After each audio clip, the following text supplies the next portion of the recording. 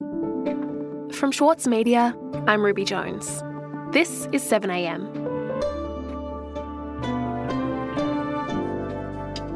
The Coalition's surprise win at the last federal election is largely attributed to a relentless campaign targeting Labor's key economic policies. Much of that campaign was led by Liberal backbencher Tim Wilson. Now, Wilson has launched a new campaign to radically reshape the $4 trillion superannuation industry. Today, senior reporter for the Saturday paper, Rick Morton, on the Liberal vision for our retirement savings and how it would impact all of us.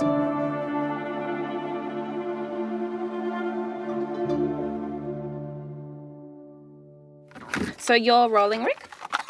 We are rolling, yes. Great. Everyone else is happy to go? Okay.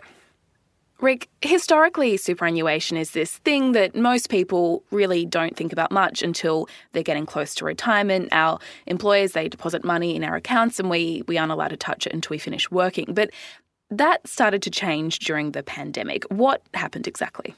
Yeah, that's right. And most people don't actually think about superannuation unless they're really, really forced to. And a lot of people don't even know what super fund they're with or where their money goes when it's put into those accounts. So up until recently, unless you were under really, really special circumstances, you couldn't touch the money in your super accounts. But then, as we all know by now, COVID-19 hit, the economy went into a tailspin, and the government made some pretty radical changes which completely moved the goalposts about how we thought about super. From Monday, Australians who've taken a financial hit due to coronavirus will be able to apply for early access to up to $10,000 of their superannuation. By Friday, almost 900,000 people had registered an interest in gaining early access to their nest egg. So they allowed people who were suffering financial hardship because of the pandemic and because of these, nationwide lockdowns to withdraw up to $20,000 from their super accounts to spend on whatever they needed to get them through these really trying times. And all up, more than 3 million Australians accessed their superannuation early,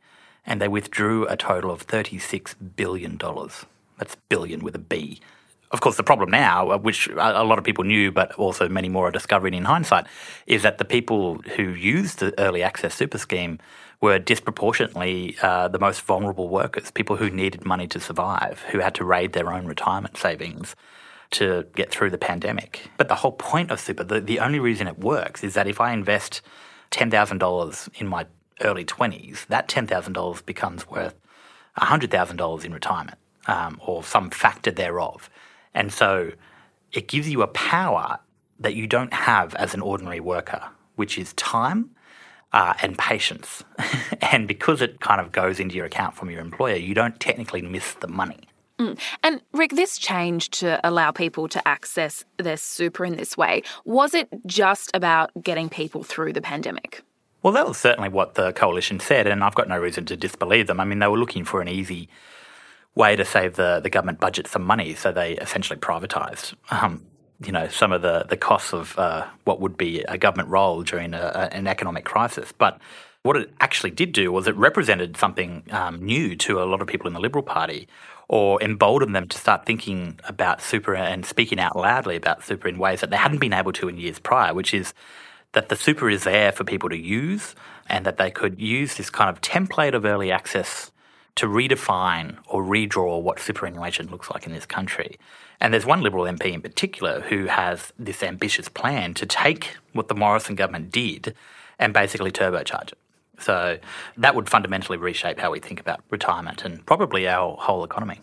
Okay, so can you tell me about this plan and the Liberal MP who's driving it? Well, it's been led by Liberal backbencher Tim Wilson. Today I publicly restate my commitment to free speech because some of us never lost the faith.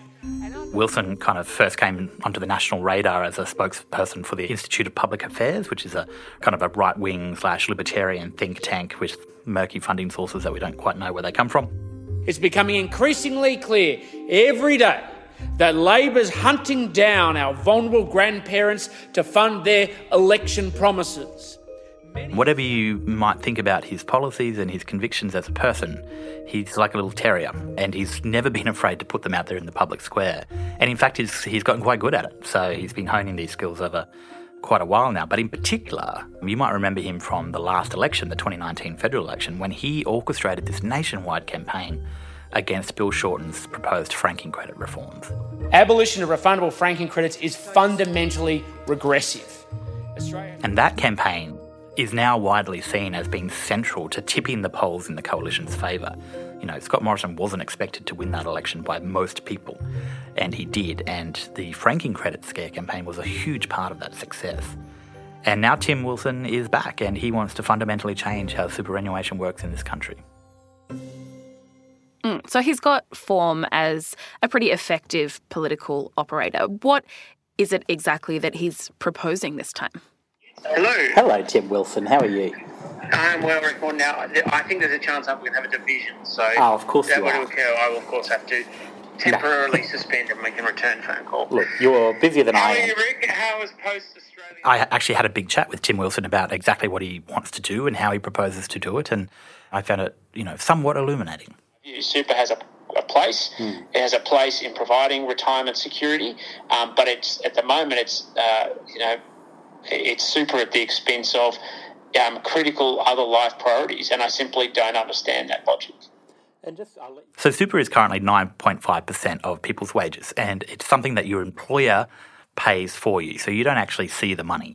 It just goes into these accounts. And under quite historic legislation now, that has been set to rise to 10% from July 1 this year, all the way up to 12% by 2025. But there is certainly a lot of movement in the coalition thinking that this would be a job killer and a wages killer, and they want it scrapped. If you have an increase in the super guarantee, no matter which direction wage go, it still has the same fundamental effect because it's based on a percentage basis. But ultimately, it's a cost that's carried by employers and it's passed through at the expense of wages. I mean, Keating... So that's one plank of Tim Wilson's plan, which is keeping super at 9.5%. But actually what he really wants is to go well beyond that. So he also wants people to be allowed to access their super way before they retire and use it as a first home deposit. But the principle is right, which is we need to get home ownership first, or home first and super second. It makes no sense. He wants you to be able to access all of it if need be. And essentially what he's doing is trying to replace the safety net of super with the safety net of home ownership, or at least reprioritise.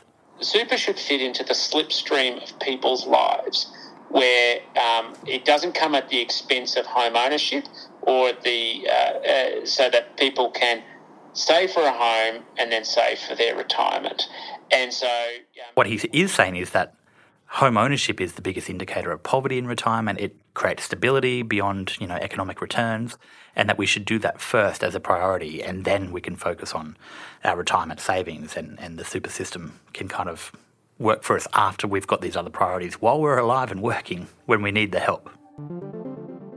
It's actually quite an alluring concept, particularly for a young person in theory, but there are a lot of problems with this idea. It's very simplistic, and it would actually, according to some economic experts I spoke to, it would actually leave a lot of people worse off without actually doing much to increase home ownership.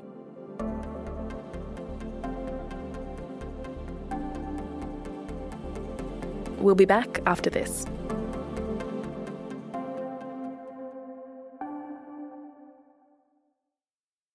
As a 7am listener, you value the story behind the headlines. That's why you should read Post, a free daily newsletter bringing you the top 5 news stories of the day, summarising each of their key points. Sign up today at thesaturdaypaper.com.au/newsletters. For Sloane Crosley, writing about the loss of a friend may not have provided catharsis, but it did allow for the possibility of a better ending. Like, you have this amazing meal that's this friendship, and then you have a really, really, really, really bad dessert with shards of glass in it. And then, the book is those little chunks of chocolate that come with the bill. I'm Michael Williams. Join me for this week's episode of Read This, as I talk to Sloane Crosley about her latest, Grief is for People. Listen wherever you get your podcasts. Rick, what would the consequences of Tim Wilson's proposed reforms to allow people to use their super funds to buy a house actually be? You said it could create a number of problems. Yes, there are problems. I was talking to Brendan Coates from the Grattan Institute, and he said it's undeniable that the super system we currently have has made it harder for some people to buy a house. I think it's undeniable that compulsory super makes it harder for some people to purchase a house when they would like. Yeah. Because you are taking, 10% of their income and putting it away. There is international evidence, and the Grattan Institute's own modelling, super comes from wages. Not all of it, but most of it. And that's fine because you need to have a good retirement, right? Now, Tim Wilson obviously wants people to be able to buy a house and take out some of these funds, and that would fundamentally change how much people have left over when they get to retire. The problem with that is, if you let me access my super to buy a house, I would be so happy, as long as you didn't let anyone else do it. The more people you allow to access super to buy a house, then the more you're adding to the demand for housing. And the more because if you let everyone else do it, then the money gets flooded into the market, demand goes up, supply is still constrained, and then you've got price rises. That's literally how it works.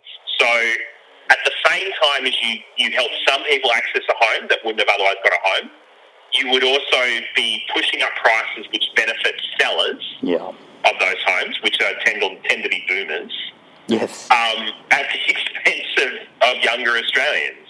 And so, if we are left in this position where Tim's plan ever becomes some kind of reality, then it's much tougher to work out whether you'll actually be better off in the long run because you'll be paying more for your house when you do manage to buy it. But there are other issues as well because, we saw during the pandemic that poorer people and women were the most likely to raid their super because rich people have enough money for a deposit and super. And the current system, the way the tax breaks are set up, and because it's contributory, as Brendan Coates says, you get out of it what you put in. So if you don't earn much, you're not going to have a lot. No. So of course, if you're wealthier, super's going to be better for you. But what Tim Wilson says he's worried about is poverty in retirement. And it's true. So the facts are, if you don't own a house when you retire, you are far more likely to live in poverty. Like, the rates are obscene. The easiest way to fix that, from a policy point of view, is to double the rate of the Commonwealth rental assistance, which would cost about $5 billion a year. But that's government money. And Tim Wilson's idea and this kind of Liberal Party ideology more generally is that they want less government and they want people to use their own money to do things that might traditionally have been the reserve of government, which is to help people. And Rick, Tim Wilson, he's framing this whole thing as though it is a choice between superannuation, a well-funded retirement, or home ownership. But is that the right way to think about this? Are the two really in contention? Does it have to be one or the other? Look, no, it doesn't. It needs to be both, and it has to be both. It does create stability. As someone who grew up with a single parent who rented, moving house was torture, both financially but also for kids. But my mum buying her first home was the best thing that ever happened to us as a family, and she only managed to do it because she got a $7,000 first homeowner grant and a $71,000 loan. So the house costs $78,000. But that created a foundation. So that's important, but you need to have money in retirement. Now, yes, if you own a house or you're not paying a mortgage or you're not paying rent, then the age pension is adequate. It's not a heap of money, but it's enough money that you don't live in poverty and you can actually enjoy your retirement if you don't have other savings. So to a degree, there is an argument to be made there that if you encourage home ownership, then you do reduce stress or future demand on the pension that might be there when the rate just simply isn't enough. And historically, we've had really high rates of home ownership among retirees, but that is falling, and it's falling fast. And, if you kind of drain the bath, as Paul Keating said, with those super accounts in your 20s or in your early 30s, that is going to make a huge difference to what you ultimately have left over by the time you reach, 67 and a half or whatever the age is now that you retire at. So the issue now is equity and fairness, and I don't think that Tim Wilson's superannuation policy, even though it sounds great as a headline, I don't think it comes with any further detail about the implications, the consequences, or what might otherwise be done in a much more efficient way to make sure that young people can get the stability of a first home. Okay, so Rick, if this plan that Tim Wilson is proposing, if it does go ahead, does it mean that we will no longer have a superannuation system in Australia, at least in the way it was traditionally conceived? Well, it doesn't mean the end of super, but it means the end of super as we know it. I guess the fundamental thing that holds super together is preservation. You preserve it, you keep it there. And once you start fiddling with those parameters, then technically anything is possible. And I guess, it's not quite the Overton window, but if you shift what's acceptable in a debate about super, then you shift what's possible. And I think that's what Tim Wilson knows very well, and he understands that as a campaigner. And that's, that's what's happening right now.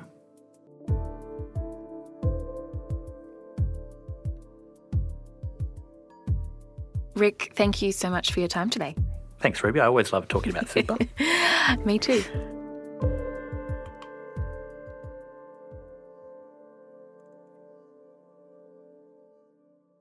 With award-winning news coverage and reviews, The Saturday Paper is essential reading for everybody. For a limited time, subscribe to a year of our quality, independent journalism, and you'll receive The Saturday Paper's stainless steel coffee cup, made in collaboration with Fresco, for free. Subscribe from just $2.10 a week. Simply visit thesaturdaypaper.com.au/offer. The Saturday Paper. No hot takes.